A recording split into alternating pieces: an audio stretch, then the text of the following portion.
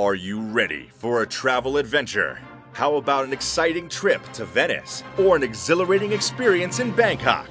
Maybe you are more about a culinary adventure in Barcelona or just a relaxing day cruising the canals of Amsterdam. Join the Professor Travel as he invites you on an epic excursion, one that has you traveling the globe with him. Come and experience a world of culture, a world of history and architecture, a world of food and experiences to broaden your mind and save you time and money as you travel. Learn more, discuss more, travel more, and enjoy life more. And now your host, the Professor Travel. Greetings, students, and welcome to this episode of The Professor Travel. I am your host, The Professor Travel, coming to you from Orange County, California. This is the website, the vlog, and the podcast that you come to in order to learn more about different travel destinations. This is where you come to in order to discuss them as a community. This is where we also go to together in order to hopefully inspire you to travel to new and interesting destinations and finally to enjoy life more. Now, you can reach me on a variety of different social media out there, including my website, which is at theprofessortravel.com. On YouTube and Facebook, I can also be reached at theprofessortravel.com. I am now available on TikTok at theprofessortravel.com. If you are an Instagrammer, you can find me there at the_professor_travel. I'm also available on Twitter at theprofessortr1. And then finally, if you're a blogger, you can find me at theprofessortravel.blogspot.com. Today, we have two of my favorite visiting professors, Matt Allen and Kimbra Schaefer. Say hi to the students for me, guys. Hey, guys. Hello. Now, I've had an opportunity to work with both Matt and Kimbra a couple of times on their podcast, which is called Fantastic Cruising, which is, if you haven't had an opportunity to listen to it, I highly recommend it. You guys are amazing, especially in talking about anything related to cruising or cruise creatures. But just for the benefit of my students, can you tell me a little bit about your educational background and maybe some places that you've traveled before? Sure. You want to go first, Kimber? Sure. So educational background, I don't have much, sort of. That's okay. But as far as travel, I've been on 5 cruises. Mm-hmm. Other than that, I haven't really traveled the world. So I started cruising in 2016. Mm-hmm. That was my first cruise. So I've been on 5 since then. The first cruise I did, I loved it. And that's definitely the way to go. Excellent. How about you, Matt? So my education is in education. I have a degree in educational studies. I've been teaching science, and I've been a zookeeper and then teaching science for the last 20 some odd years. So that's my education background. My travel background is pretty sad up until I discovered cruising, which is around 2012. Before that, I had barely been to any states. I moved to Florida from Missouri because I love Florida. So that was kind of my exotic destination before that. Once I discovered cruising, though, it opened up a whole new realm. And so I've been to a lot of different Caribbean islands, Mexico, Central America, and hope to get further out there someday. Excellent. Also, I have to, just for my students to know, talk to me just a quick snippet about this picture that we have on the screen right now. This is so awesome. And by the way, even though your educational background is not vast, you guys have a unique perspective on your travel and that you do a lot of things either through scuba or through snorkeling and underwater. So talk to me a little bit about this picture. Where was this done at? Yeah, this was at in Grand Cayman, mm-hmm. at Eden Rock. So you'll hear about it a little bit later. But we went diving. That was actually my first dive. I got certified right before we went on this cruise. So I was really excited. So yeah, that's where this picture is from. First ocean dive. Yes, my first ocean dive. That's right. Oh, that's right. Because you have to dive like on the shoreline or inside of a river area during your first dive. Is that correct?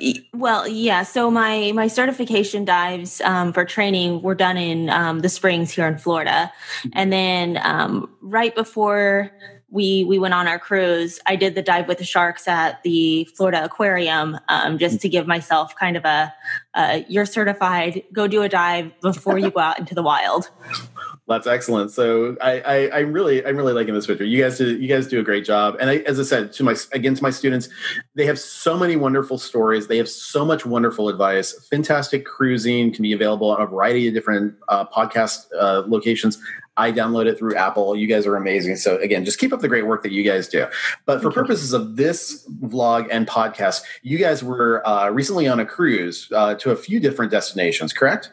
Yes. Okay. Talk to me. Where do we go for the purpose of this cruise? So this cruise was on the Brilliance of the Seas out of Tampa, Florida.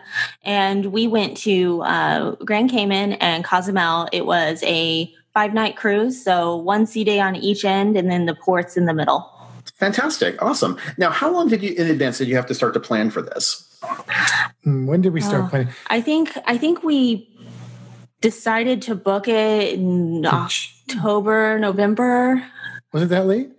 Yeah, because it was after the other cruise that we booked. We booked the other cruise first. Right. Yes, that's true. Yeah, so I would say it was... We have another cruise, hopefully, for October. Yes, that one's coming up here really fast. That one's going to the ABCs, is that correct? Yeah. Okay.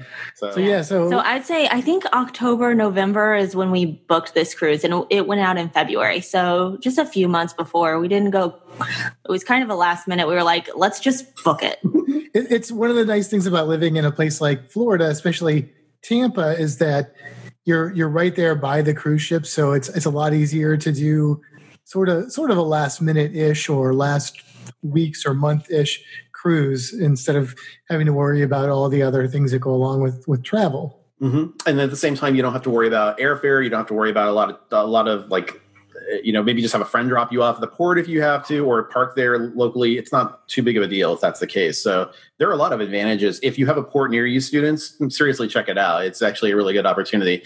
And also one other thing, just because I mentioned ABCs, I didn't elaborate. For the purpose of my students, that would be Aruba, Bonaire, and Curacao, if I'm correct. Yeah. Okay, good. Okay, yeah, awesome. Very nice. Now, in preparation for your trip, did you have to get any type of special like travel visas, travel medications, or did you have to prepare ahead of time for anything specific? The only thing that you need for your basic Caribbean travel on cruise ships is going to be some form of way to get on the cruise ship, which we recommend getting your passport. You can do a passport card, or you can do an official birth certificate with the embossed deal and a form of ID, but there's some complications there if you're going someplace and you get stranded or something like that. So honestly, I strongly recommend getting your passport. Yeah, passport's the way to go. Good for a long time, and then you're ready to go wherever you need to go, or if you want to fly somewhere or something like that. So that's about it, though. I guess the only other thing that we got ahead of time was travel insurance. Yes. Oh, and considering everything that's going on right now with the coronavirus, I think that's probably the way to go. And I even mentioned to you guys, I recently was on one of their podcasts as well.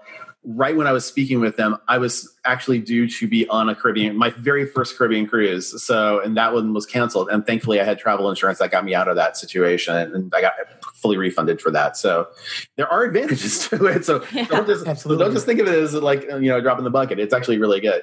So the thing I always tell, the thing that sold me on travel insurance, because honestly, like the cost of losing that cruise, like it would have burned a little bit if we would have had to cancel that cruise. But the real thing that scares me about travel insurance is if you have a medical emergency, you have to get medical help, or, if you have to get like airlifted off of a ship. I mean, you're talking about life-changing costs and stuff. So that's what sold me. And usually travel insurance is not that expensive for a cruise at all.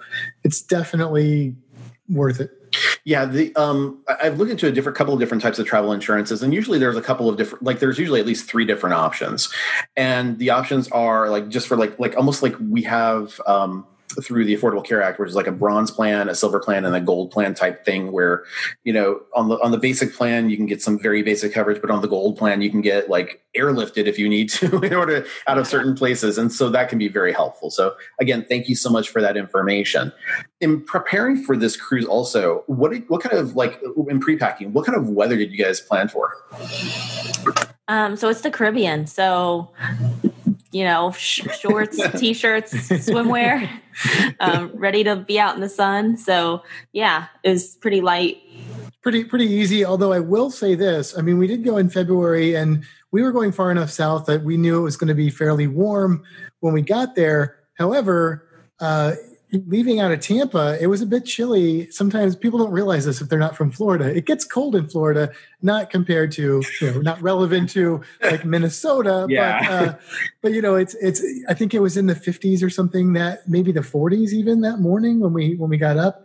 So it was a little chilly. So if you are going to cruise out of Florida and you're in those winter months, especially I would say January, February, you want to maybe bring at least like a light jacket or something. And Kimbra went on a cruise the year before, and that was in January. It was in January, and she was a little disappointed to some degree because it was cold and like it was cold almost Nassau. the whole cruise. And so if you're going to cruise at that time, make sure you're going far enough south that it's not miserable. It's a little surreal to be on a Caribbean cruise and it's cold. It doesn't feel right. It's just, there's something like if you were cruising to Alaska, I'm sure that's like, part of the experience. But when you're heading to the Caribbean, you're like, no, this should not be a thing. I should not be wearing layers. Can I also ask you another question really quick that I just immediately thought of?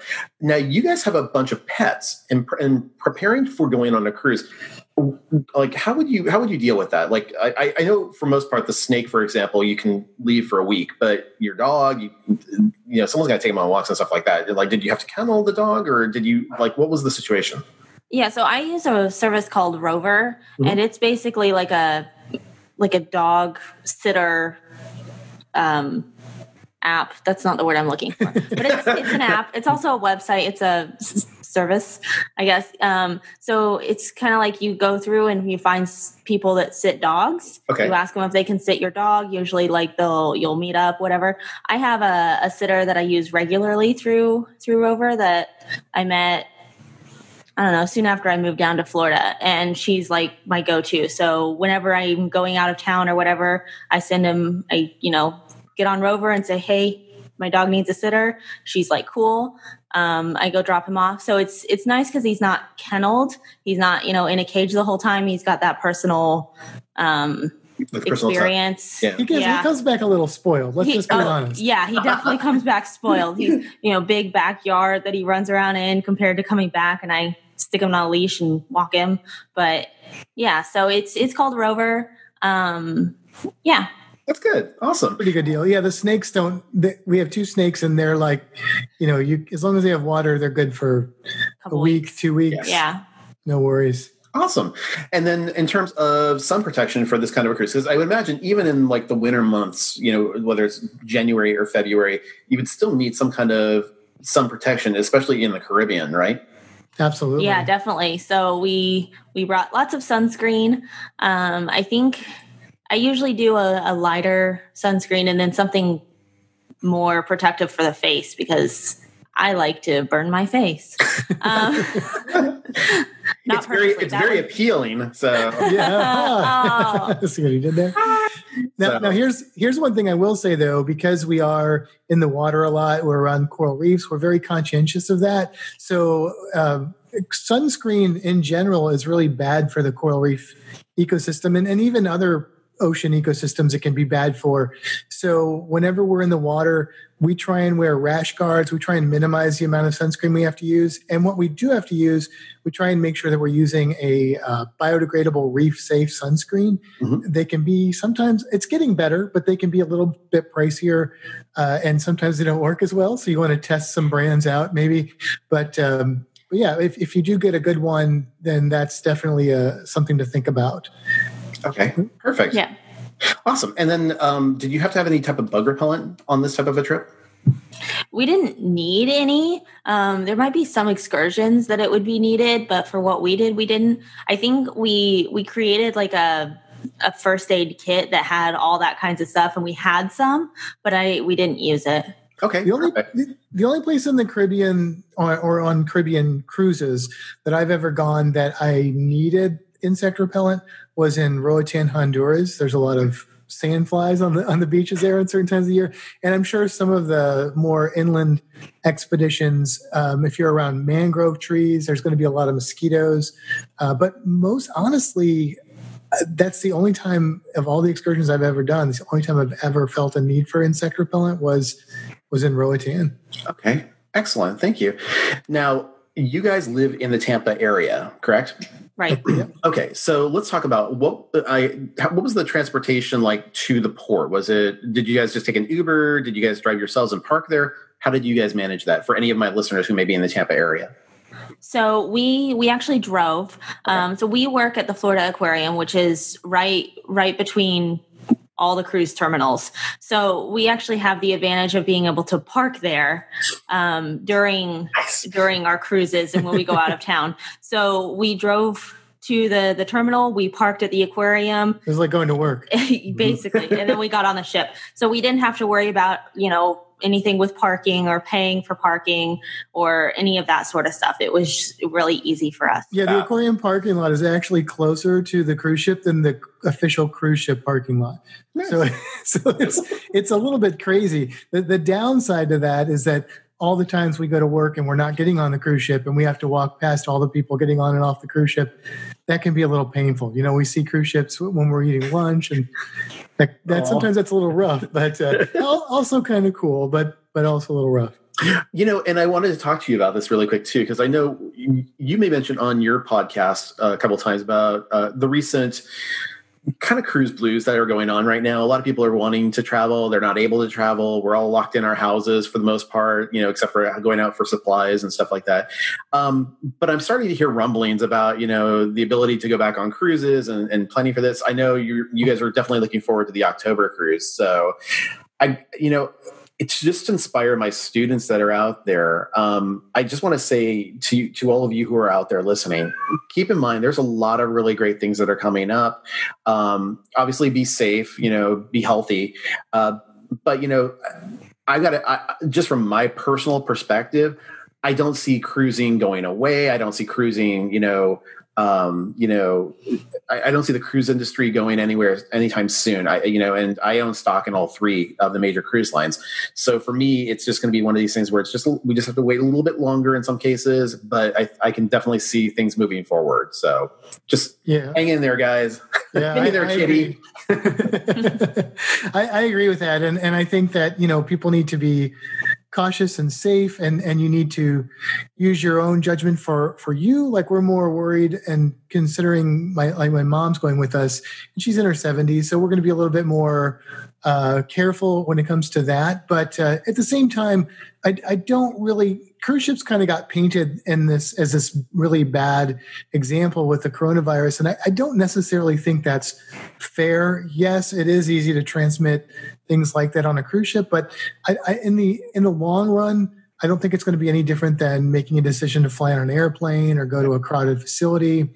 I think it's going to hopefully get back to where we were beforehand. Or amusement parks. Well, I mean, you live relatively close to Disney World. I live very close to Disneyland, and those places have been shut down for a little while now. But I know that they're already in the process of starting to have plans to start up again. So, it's just a matter of wherever you're going. But I think I agree with you, especially because a lot of the cruise ships that I've been on within the last, I would say, 3 or 4 years have had handless, dispensaries for, antibacterials and things like that already. So they were already used to things like the norovirus and stuff like that, which will occasionally crop up. So they're always kind of almost overly planning for these types of things, which is great in some cases. And so when something like this happens, it's good to know that they have some level of precaution. And I know that there are some things that are coming off across the board to help with additional things like social distancing measures and the like. So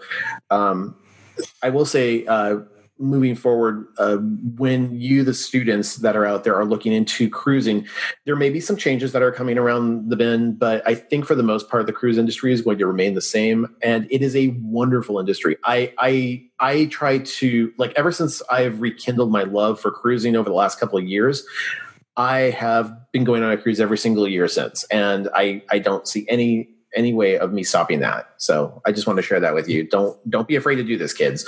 So, okay.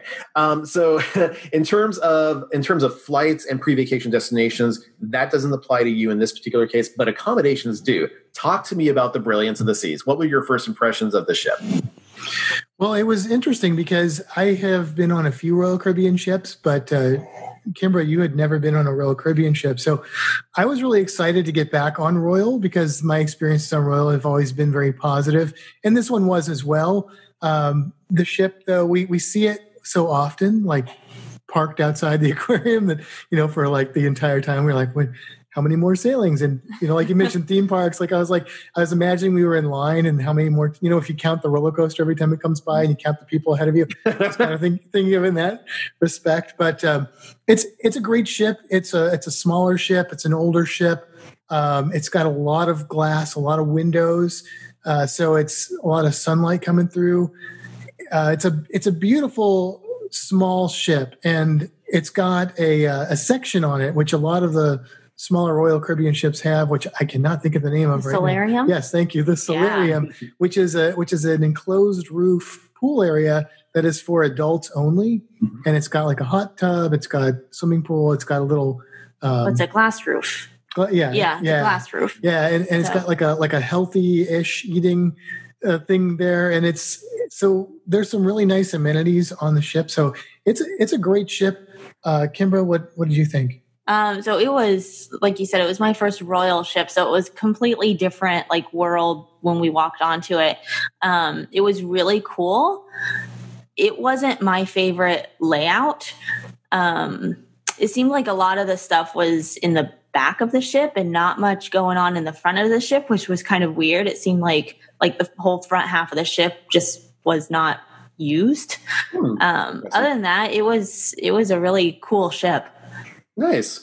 I know this was your first time on Royal, and I promise you, I'm going to convince you guys one of these days to take a Princess cruise, because I know myself and one of your listeners, Mary, is just we are like we're totally Princess people, and so and I've only ever taken one Princess cruise, but I've taken a Royal cruise, I've taken a couple of Carnivals, I've taken a Celebrity. I have a cruise credit now with Royal Caribbean again. But I'm telling you guys, I think you're going to find, you're going to gravitate, I think, more towards one or the other. It is like, because Kimber, you've been on a few Carnival cruises as well, correct? Yeah, all of my other cruises were Carnival. Okay, so this was your only other cruise. Matt, right. Did you do anything besides Royal and Carnival in the past?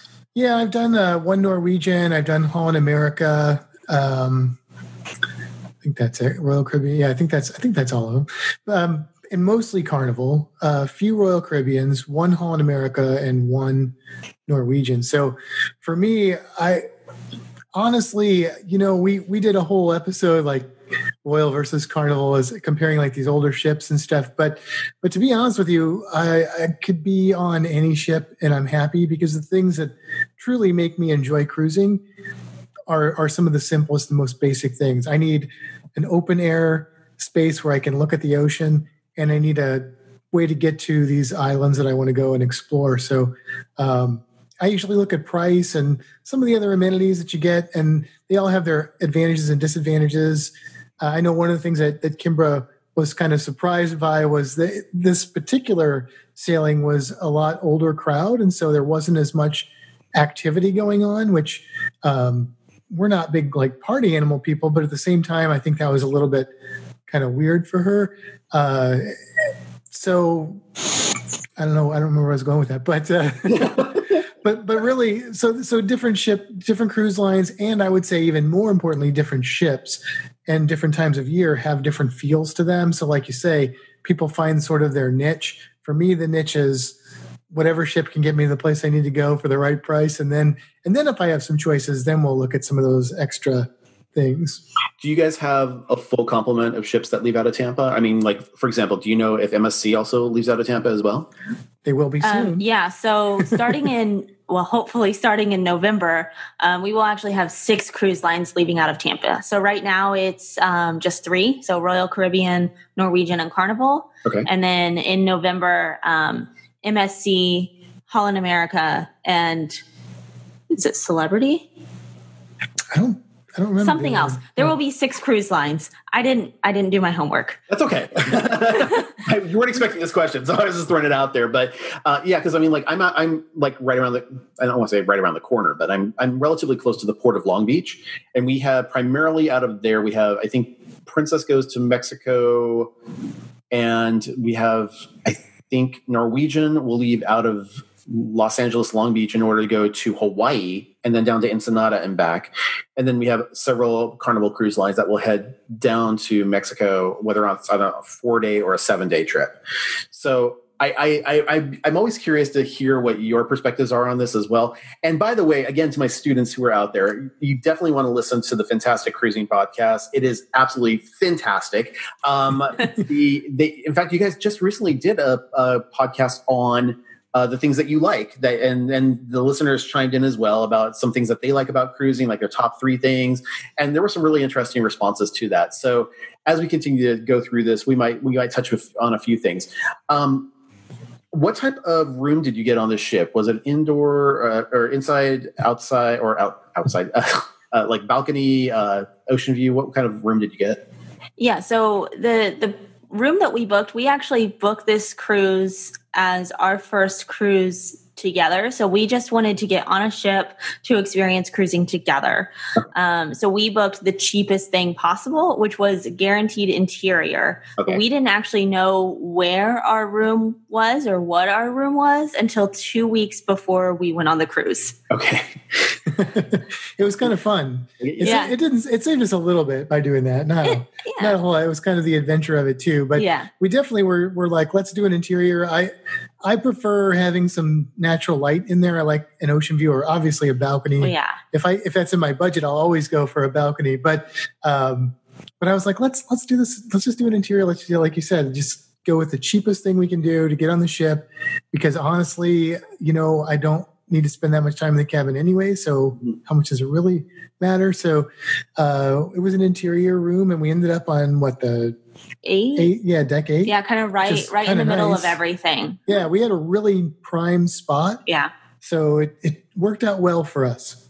Well, and there's also a couple of advantages to having an interior room, but apart from just the price itself, for people like me who are insomniacs or who can't sleep, if there's even like a pinprick of light in their room, having the interior cabin, you don't have the outside, like window that sometimes light can get in and stuff like that. So there are actually advantages to having an interior. So that can be kind of cool too. That is it is easy. That's my problem though with that, because I like to sleep in there, but I'm always paranoid that I'm going to oversleep at a port, and so I'm constantly waking up. What time is it? If I overslept. I didn't do that on this one though. I was good on this one. Yeah, the bed was really comfortable. Oh my gosh. You wouldn't think that a bed on a cruise ship would be that comfortable, but it was more comfortable than our bed at home. So. Yeah. Well, actually, Princess Cruises, I'll talk to them about. That doesn't surprise me. Yeah, that was like a hotel bed, as opposed to Carnival, which was more like cots. So I think it was maybe it was depending upon the type of room you got. I didn't know. We got a balcony on Princess versus like the ocean views that I've had on Carnival, but who knows? I don't know. Maybe it's just a matter of preference. We'll have to talk sometime about that type of thing too. Talk to me also about, like, since we're talking about accommodations right now and talking about some of the things on the cruise ship itself, what was your, because I've seen a couple of pictures of you on your website where, it's been, or actually you guys did a video that I think I saw, a couple of YouTube videos specifically about this trip that we're talking about. And I think you had, main dining room that you dined at. Did you also do the buffet as well or not?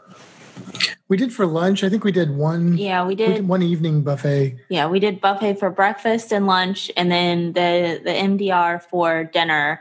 And then Mexico. When we did Cozumel, we did the buffet for dinner because they had a Mexican night. So and we like Mexican food a lot. So like we love the MDR, but we happened to be going by and we're like, they have a Mexican theme at the buffet. And so our first thought was, well, we'll just eat twice. But then we realized that, that was probably a bad idea, and I'm not sure we were up for it. So we decided, we started with let's just get a snack, and then we'll go, and then we're like, let's just do dinner right here, right now.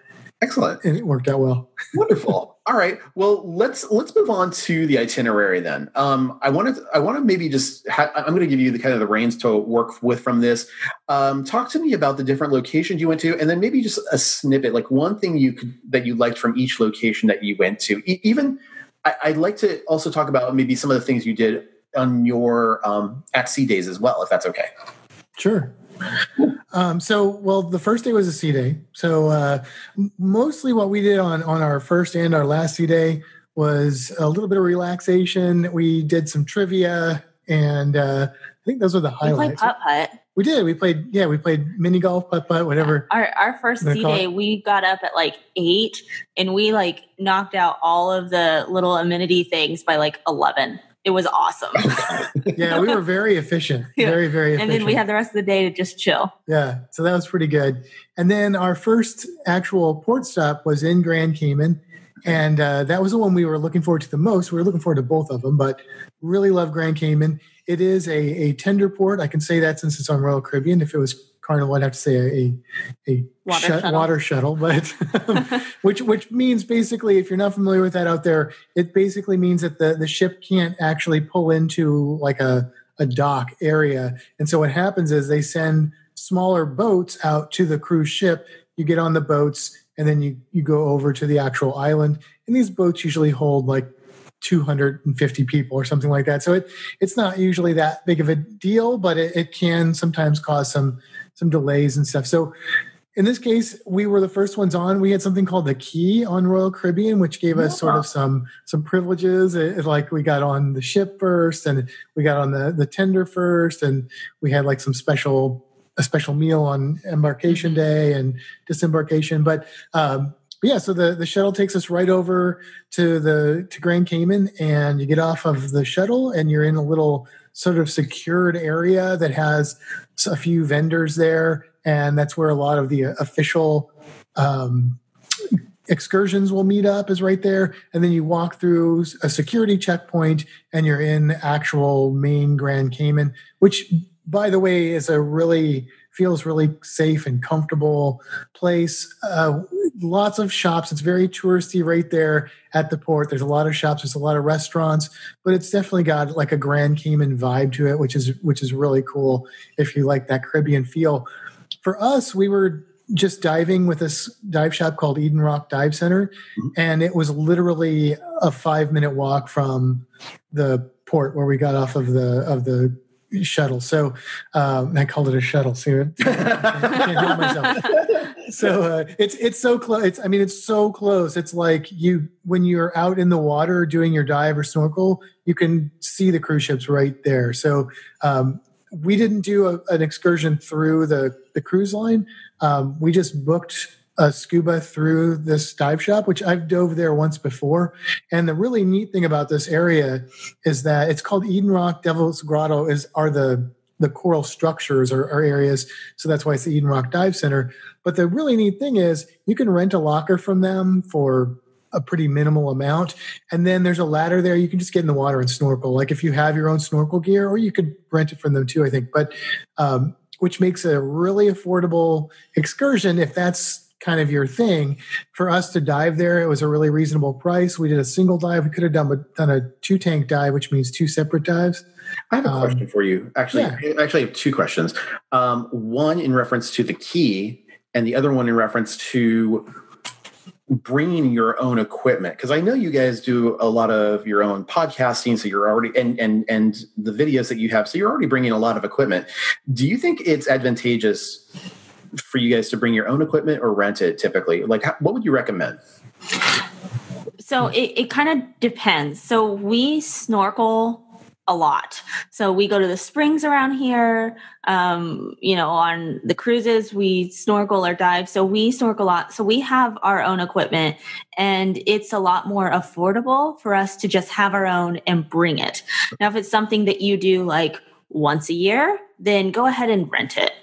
Although this is what I would say, though, like if you rent gear, if you do a snorkeling excursion, it's probably going to be included. But if you're going to like a private island, or you're going to do something like this on your own and you rent it, it's probably going to average about $10 to $15 to rent snorkeling gear, maybe even a little bit more. So if you buy a decent set of snorkeling gear, you're probably going to spend anywhere from $100 to $200. You could spend a lot more than that, trust me. But and I have. But you don't need to get decent quality gear, you can do that for around $100. Go to a dive shop. Don't go to your big box stores. Get the right stuff. It's like when somebody buys, say, a telescope and they get the cheap one and then they lose all interest in astronomy because it never worked right. It's the same thing with snorkeling. The reason that you want to bring your own gear, because it is an extra bag that we take along. Yeah. The reason you want to bring it is because of the mask, really. The mask that you get at some of these places, it might not fit right. It might not be a very good constructed mask. It's going to leak. It's going to totally change your snorkeling experience unless you luck out and get a decent mask. Fins, some places give you these little stubby fins that you might as well just be barefoot. Other places may not give you fins at all. Some places will give you decent fins, so I'm not as particular on that. The snorkel, it's a personal preference. Some people are like, I don't want that in my mouth. How many people have had that in their mouth? Do they really disinfect them? Do they really clean them? I don't know. That never really bothered me, but it's really easy for me to throw a snorkel in the bag since I already got my mask and fins. And it's not really a whole lot more to carry with you. So, yeah, I would say if you're going to snorkel every time you cruise, I would at least invest in a decent mask because you can easily throw that in your suitcase. If you're going to snorkel once ever, then just rent it.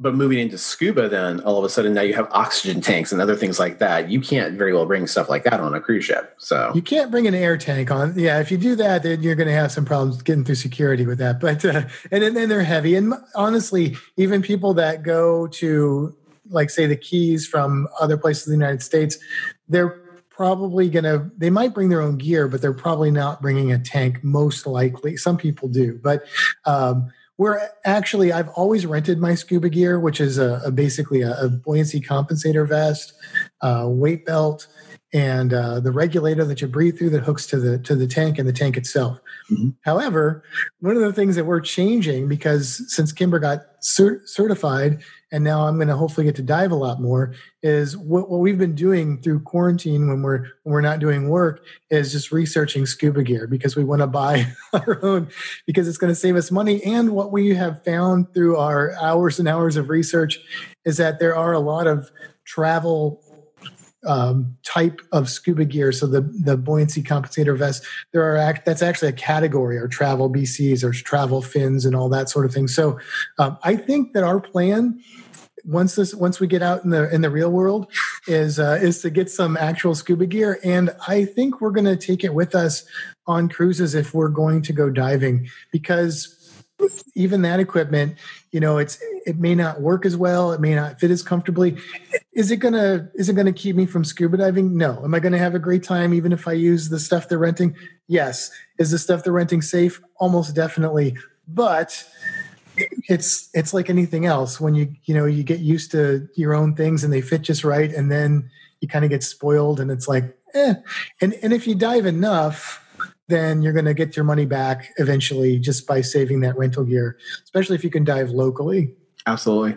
I want to get your take on something else just while I'm thinking about it. When I was looking at a couple of different tours that were done in the area, they had obviously, scuba diving that you have, but you also have these other ones for people who are not experienced scuba divers. They're kind of like a helmet that you put on, like an oxygen helmet that goes completely over your head. I don't know how that even works, but I've seen these pictures of people that are just, you're not carrying the oxygen with you. It's actually being pumped into you from I guess a boat that's above you or something like that. Are you familiar with what I'm talking about? Yeah, there's actually a couple different things. So the one you're talking about is usually just called like a helmet dive. And then there's also one called snuba, which is basically that regulator you'd breathe on through a scuba tank, but it's a surface supplied air system. I think those are interesting. They're great for people who maybe aren't comfortable with diving, but they want to get that underwater experience. They're very controlled. They have to be in shallow water because there are some things that happen to the air underwater and decompression and stuff. So they have to be fairly shallow. But I have not done one myself, but I know several people who have, and they really enjoyed them. The thing that I would say as somebody who's very comfortable in the water and loves to be underwater, it's one of those things where if you can scuba dive, you're probably going to like that 100 times more because you have so much more freedom and so much more availability to explore. But if if you're not comfortable with that, if maybe, you're just not sure about it, it's a great way to experience the underwater world. Excellent. One other thing I wanted to talk with you about just before we get back into the Grand Cayman, I know you are going off on a complete tangent. I was literally just listening to Doug Parker's radio show this early this morning, and he had a person on there who also had gotten the key from Royal Caribbean. What was your experience like? Did you guys think it was worth it? Yeah, so we actually got a really good deal on it, which is why we went ahead and got it. We were looking at doing the internet anyways, and the key includes their internet. So the thing with the key is if you get it for one person in the room, everybody in the room has to get it. Mm-hmm. So we both got it. It was only $3 more per day than the internet. So it was a really good value, and I think it was like a really discounted price at the time, so we got lucky there. But it gave us, we were able to get on the ship really early. We got a lunch from the Chops Grill menu when we got on the ship. We could have dropped our carry-on stuff there, and they would have delivered it to our room later, which we didn't. We carried it with us because it was like our tech stuff. Yes. We got like a la carte breakfast on disembarkation day. Yeah, disembarkation. And priority disembarkation. Yeah, you guys have priority embarkation and debarkation with that, right? Yeah. Yeah. And then the excursion or the tender going over to Grand Cayman. And then there were special times for like the rock wall, and then nice. I think rock wall was the only thing that our ship had on this ship. Yeah, but other ships like the flight thing. What's it called? Whatever the thing is that you can like. Any things that have a line. There's like special times that like people with the key can do. Yeah. Okay. Awesome. And my understanding is that the key is not, it's not a one size fits all. Like it's different, like real keys. So it's not a skeleton key. It's not a skeleton key. No. So basically it depends a lot on your cruise that you're going on, to whether it's worth it or not. And I know I've heard a lot of people who are like, it's worth it. And other people are like, it's not worth it. And I'm like, I think it just depends. Like not even on the individual, but on the individual cruise that you're going on. So there's a lot to consider there. For us, like Kimbra said, we were going to do the internet anyway. Now, to be fair, we probably would have only got it for one of us. So we did spend a little bit more money, but it wasn't that much more. And we really liked having the internet, and their internet, which is called Voom, is really good. Like really good for a cruise ship internet. It was awesome. Awesome. And did they give you like priority seating for like entertainment as well? Or is that included with that?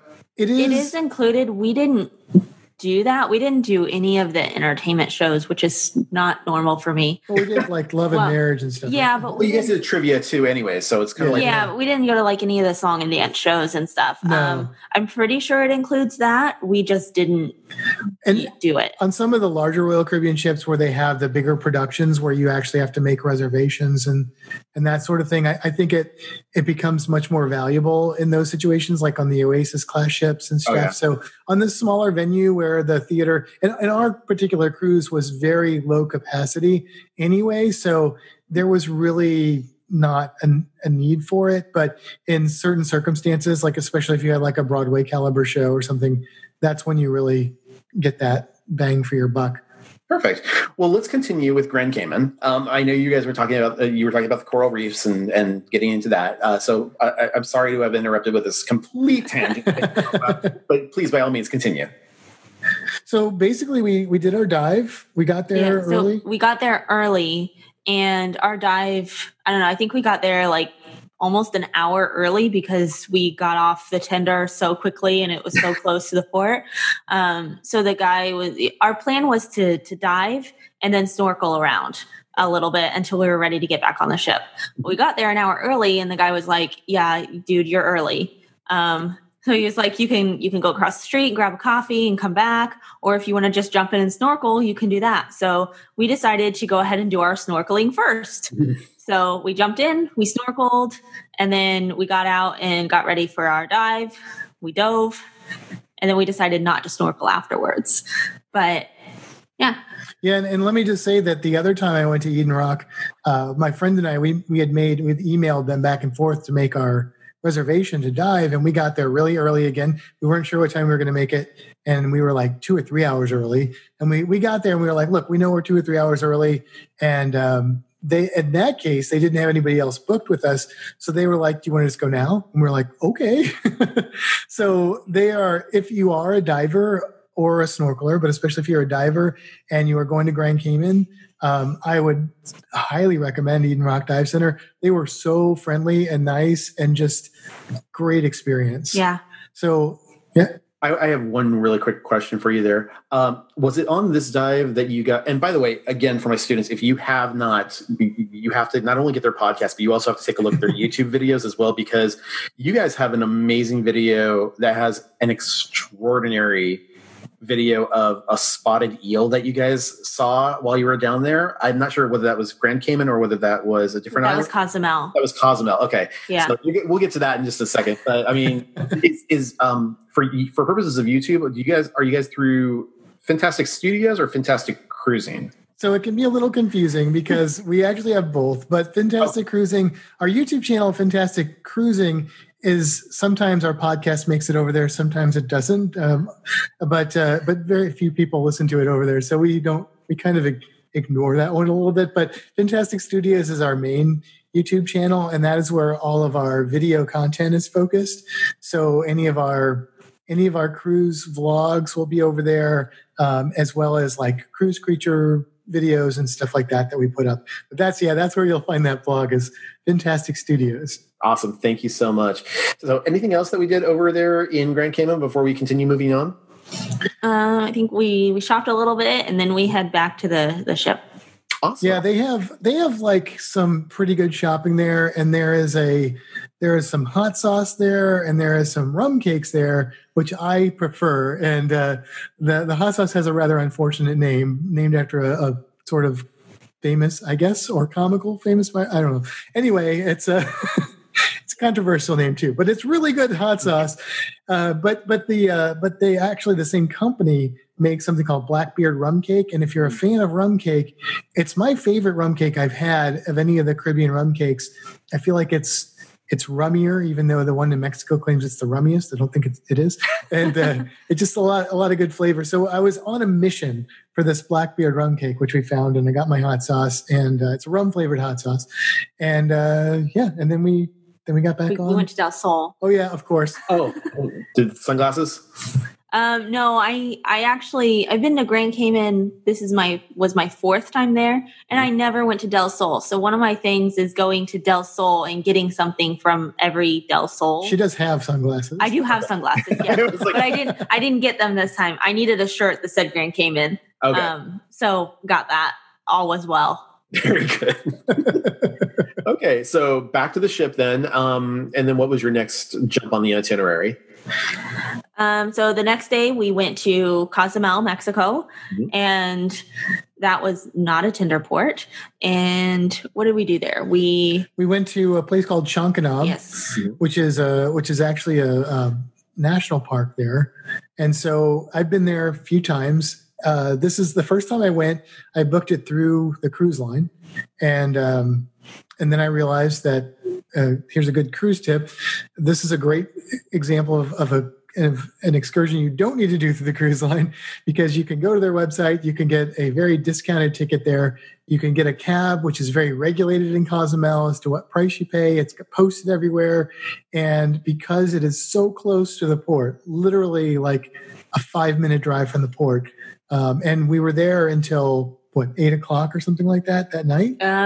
7. Something. Yeah, And Chonkanab closed at like 5. So I felt super comfortable doing this. So we jumped in a cab, went to Chonkanab. Chonkanab is awesome. So it's a marine sanctuary, but they also have a free sea lion show. You can pay to do a dolphin encounter, a manatee encounter.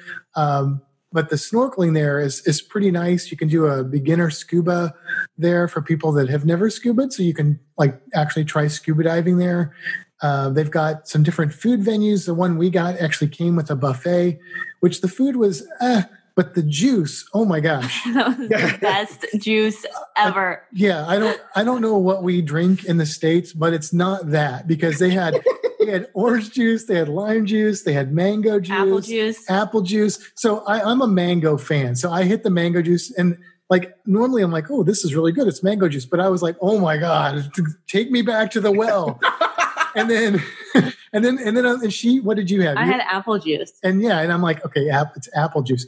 No. This was, I was like, you should try this apple juice. He's like, it's apple juice. I said, try the apple juice. He's like, just settle down, you know? Right, it's like, this is not just your apple juice. I don't know what they put into it, but it's making me a lot happier. Their juices were amazing. Yeah. The lime juice. I mean, and you think lime juice, it was like limeade, but it was so good. It was so good. I have two questions for you. And one is in reference to the actual tours, and the other one's in reference to the food that we're talking about right now. In reference to the tours, I know that I've heard from some of my students before, they're afraid to book off anything except for off the cruises themselves, because they're concerned about the cruise port or the cruises leaving without them. Did that cross your mind in terms of that, if you were going to try and book not through the cruise? Yeah. So I am one who falls more on the side of booking through the cruise line. A lot of people are very, very adamantly opposed to doing that. For me, it's situational. So if it's a port that I'm familiar with, if it's an itinerary that I feel very comfortable with, like Chankanaab, like going to Eden Rock, then I have no problem booking outside of the cruise line. But if I was going to do, say, like a Mayan ruin, or something where I had to get on a bus and drive for half an hour or more, I am probably not, unless that excursion is due back hours before the ship is ready to leave, I am probably going to pay a little bit extra money and book it through the cruise line.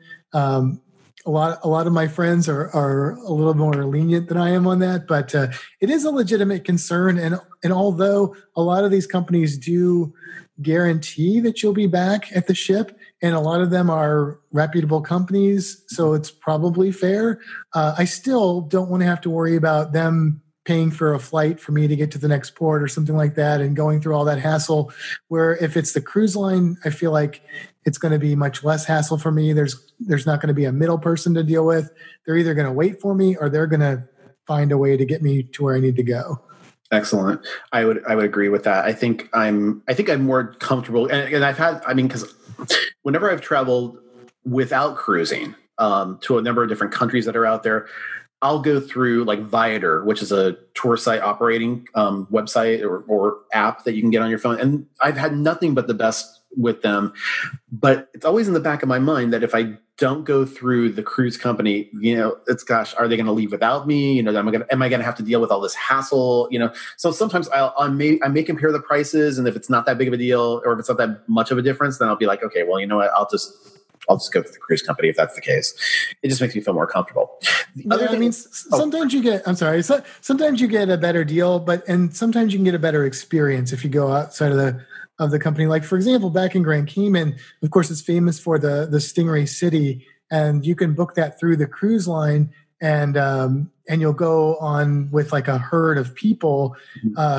There's another place called Captain Marvin's, which my friends and family have used before, and it's a lower cost, and it's like a much smaller group that goes. So their experience is a lot better for a lower cost.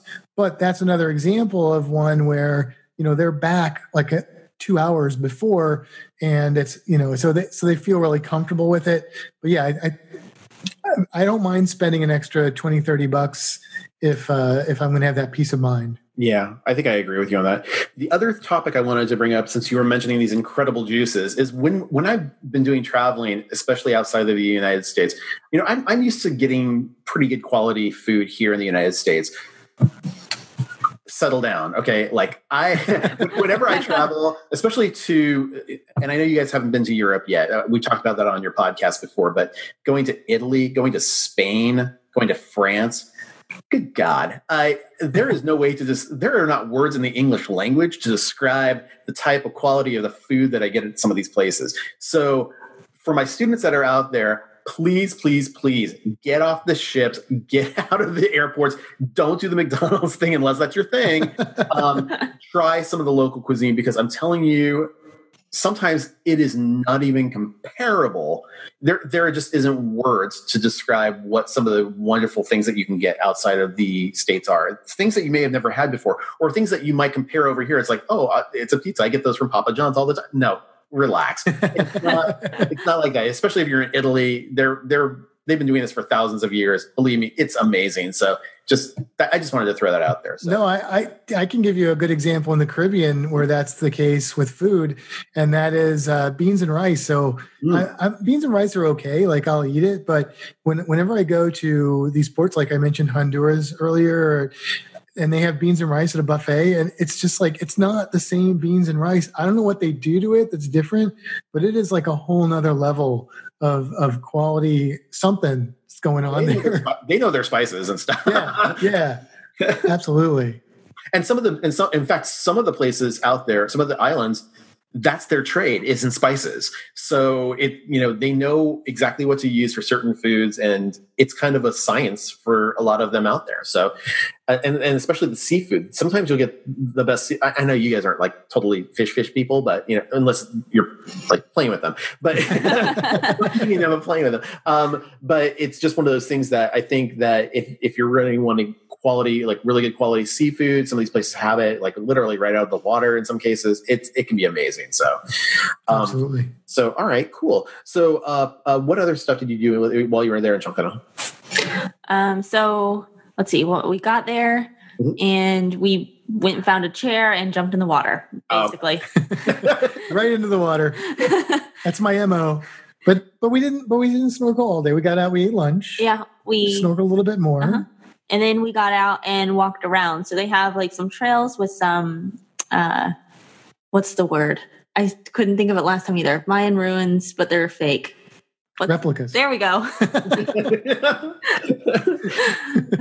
They have like some replica ruins and stuff like that. So we walked around and looked at that. They have some crocodiles. So we looked at those and the spiny tail iguanas. Which of the crocodiles are I guess rescue crocodiles. Yeah. The iguanas are wild iguanas. And the iguanas that you should see in Mexico, in that part of Mexico, are not the green iguanas that you see everywhere. Those are invasive in a lot of places, but these are the beautiful gray and black. Sometimes they have yellow or white on them. Mexican spiny-tailed iguanas, and they are abundant in this place. And they are so cool. You'll see those in the video too, in the Cozumel video. Absolutely wonderful. So then you guys get back on the ship, and is it then back to Tampa after this? We had a sea day afterwards, and then back to Tampa. Okay, fantastic. How was the disembarkation process to get off the ship? So it was really quick and easy. So because of the key, we had a breakfast in the main dining area. So we got our breakfast, and then they actually took us right to get off the ship. So because we had the key, we were like, okay, we're done eating. I'm like, great, we'll take you. So we like skipped all the people and just like walked off the ship. So it was super quick. We were probably, from the time we were done eating to the time we were like at our car, was maybe 20 minutes. Oh my God. Yeah. It was practically the time it took us to walk because, and because we had the key, we checked our luggage, which sometimes I carry it out, sometimes I check it, but we went and checked our luggage, and they had it in a special spot for the key. Now, it was also, like I said, it was a low capacity cruise that helped, but it was definitely, I can't imagine disembarkation going any smoother. Yeah. Very nice. So let's talk about post-vacation thoughts then. Thinking about this trip, I mean, what were some things that would be like a pro of someone who'd be maybe wanting to go to Grand Cayman or to Cozumel? She's looking at me. Where do I start? I mean, I always feel like, my perspective may be a little biased because I am so into the marine life and everything, but Grand Cayman is just a beautiful island, and the people there are super friendly, and it just feels like you're in the Caribbean when you're there. Like some places feel more like that than others, and I think Grand Cayman is one that feels more like that than most places for me.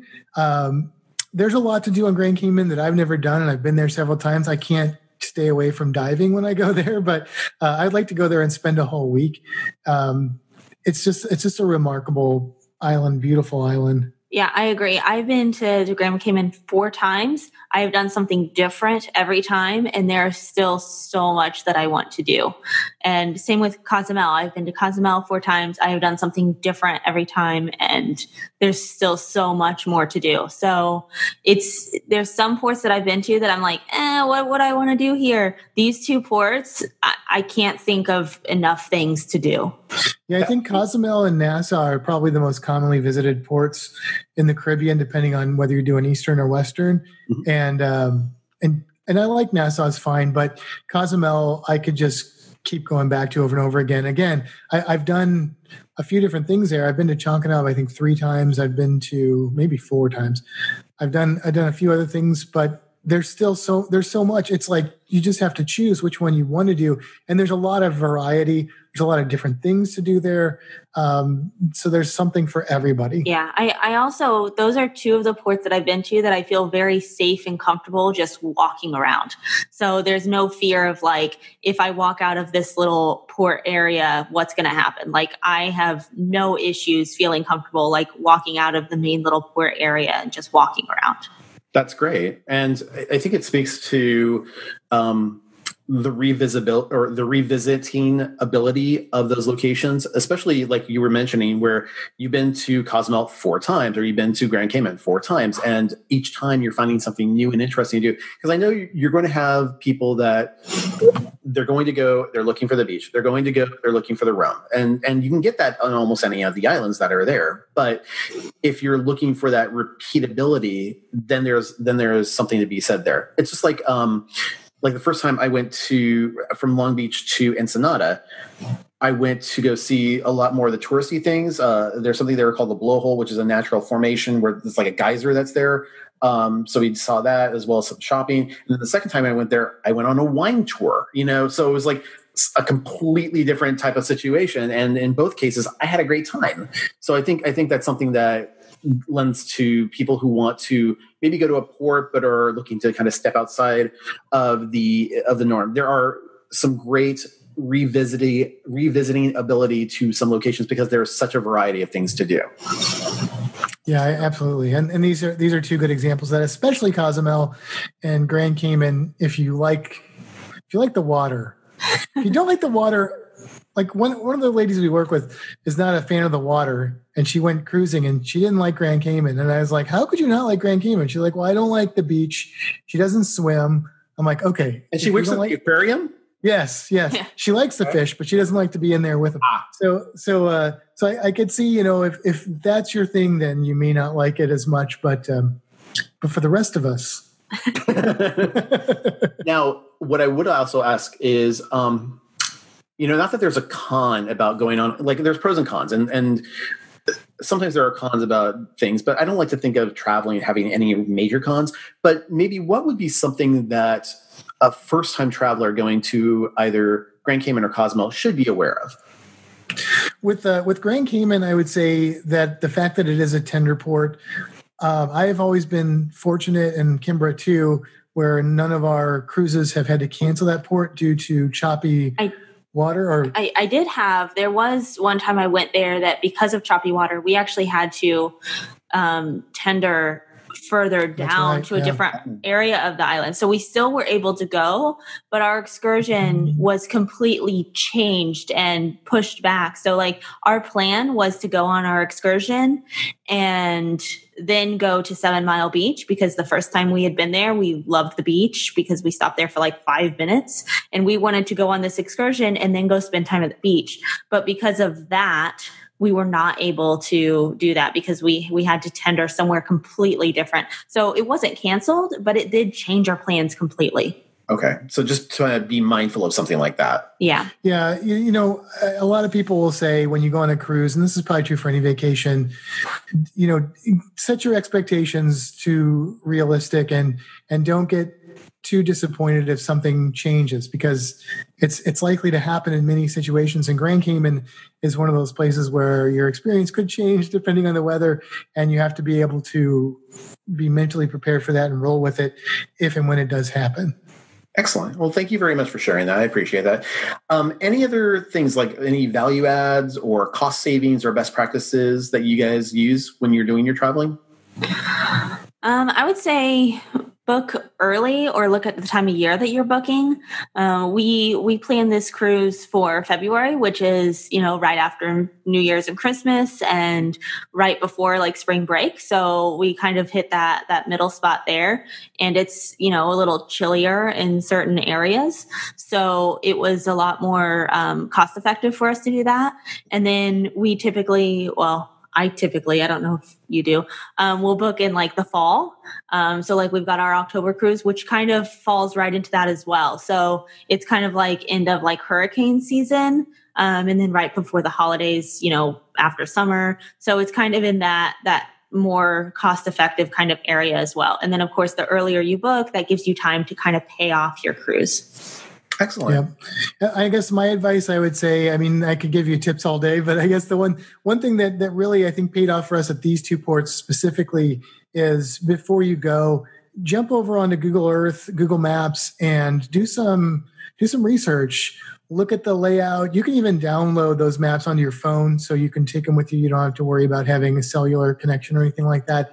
But, map out, if you're not doing an excursion where you're leaving from point A and coming back, map that out, figure it out. Look at some of the shops. Even though it's Mexico and it's Grand Cayman, they're still in the 21st century. They have websites. They have ways to communicate with them. They have things that you can find out information about them. You can make choices to plan your visit, and you can have a better experience that way. And kind of more comfortable, know where you're going, what you're doing. You're not stuck there going, well, which way do we go? I don't know. Where do we go? That kind of thing. Absolutely. Thank you so much for that, Matt and Kimber. And by the way, thank you both for being on this. I really appreciate it. And for more wonderful best practices, travel tips, especially in reference to either cruising or marine life and knowing more about cruise creatures, you can always go to their podcast, which is available. If you want to take a look and visit the site that their podcast is hosted from, you can certainly go to fantasticcruising.podbean.com, or probably the best way to do it is just go and subscribe to it. I highly recommend it. I love your guys' podcast. You guys do an amazing job every single week. I'm learning more and more things from you guys. So again, thank you so much for doing the wonderful work that you guys do on that. Thank you, Scott. Absolutely. Thank you. It was fun. I appreciate it. Now, if for my students, if you have any questions or comments that you'd like to know about, you can certainly send me an email at scott@theprofessortravel.com. If you're viewing this on YouTube, you can click the bell icon above you in order to be notified when new videos come out. If you haven't already done so, please feel free to subscribe. If you like what you're seeing, please give it a thumbs up. And if you're listening to this on any of your podcasts, please, by all means, I encourage you, please give us a rating. We really appreciate it. But until the next time, make every day a travel adventure. Thanks, everybody. Bye-bye now. The Professor Travel is a broadcast from Orange County, California. A transcript of each podcast may be requested by contacting the Professor Travel at his website, theprofessortravel.com. For opportunities to work with the Professor Travel, feel free to contact Scott at theprofessortravel.com or contact us through YouTube, Instagram, or Facebook at The Professor Travel, or Twitter at TheProfessorTR1. Make every day a great day to have a travel adventure.